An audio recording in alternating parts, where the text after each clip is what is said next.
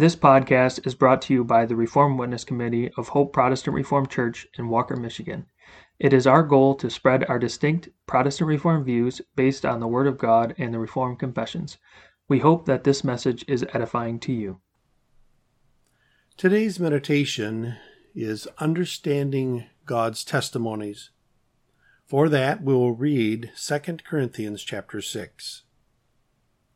We then, as workers together with him, beseech you also that ye receive not the grace of God in vain. For he saith, I have heard thee in a time accepted, and in the day of salvation have I succored thee. Behold, now is the accepted time. Behold, now is the day of salvation. Giving no offense in anything, that the ministry be not blamed.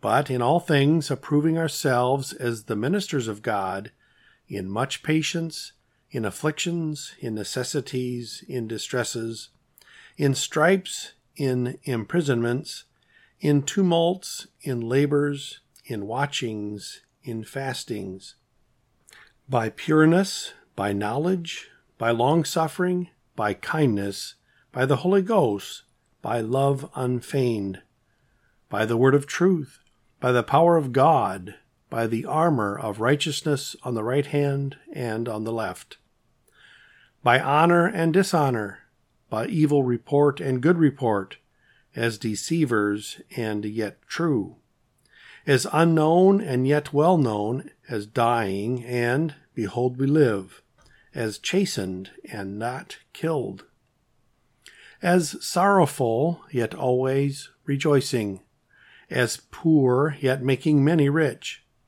as having nothing and yet possessing all things. O ye Corinthians, our mouth is open unto you, our heart is enlarged. Ye are not straitened in us, but ye are straitened in your own bowels. Now for a recompense in the same, I speak as unto my children, be ye also enlarged. Be ye not unequally yoked together with unbelievers. For what fellowship hath righteousness with unrighteousness? And what communion hath light with darkness? And what concord hath Christ with Belial? Or what hath he that believeth with an infidel? And in what agreement hath the temple of God with idols?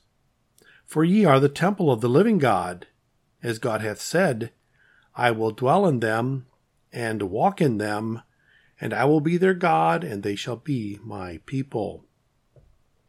Wherefore come out from among them, and be ye separate, saith the Lord, and touch not the unclean thing, and I will receive you, and will be a father unto you, and ye shall be my sons and daughters, saith the Lord Almighty. If the world looks down on you and despises you because you love God's commandments and show this before their eyes, you may be sure that you are going to be troubled and have anguish.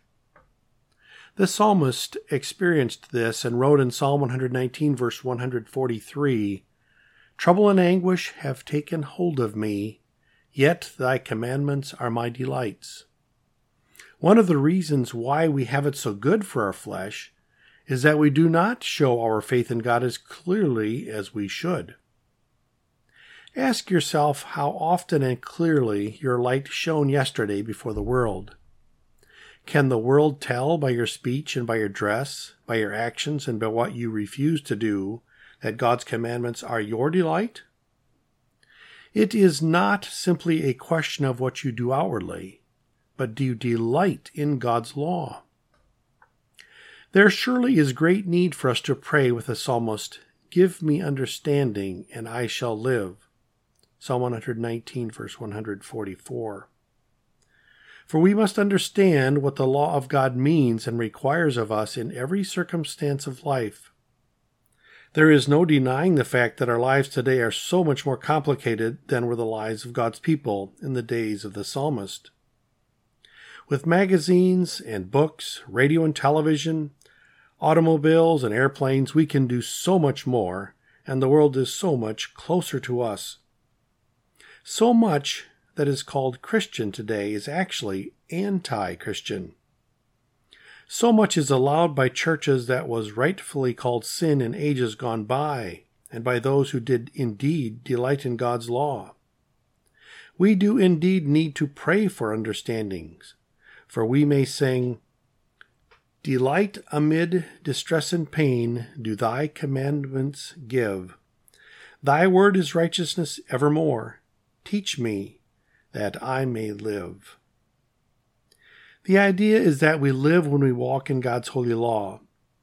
Any works outside of God's law are acts of spiritual death. If we live in God's law now in this life, we have the assurance that we will have everlasting life in the kingdom of heaven when Christ returns. All our enemies shall be far removed from us forever. To close, the Psalm Choir will sing Psalter number 338, stanza 4.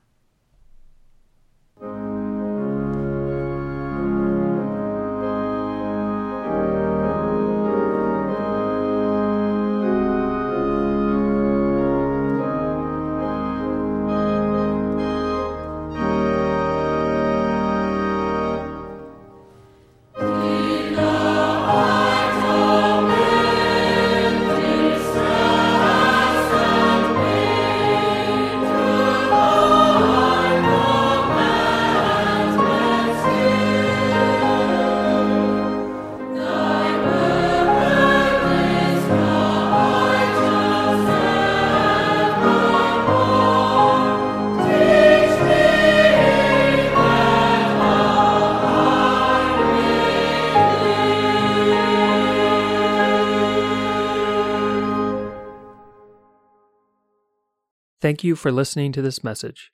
It is our hope that it was edifying to you. Please subscribe to our podcast.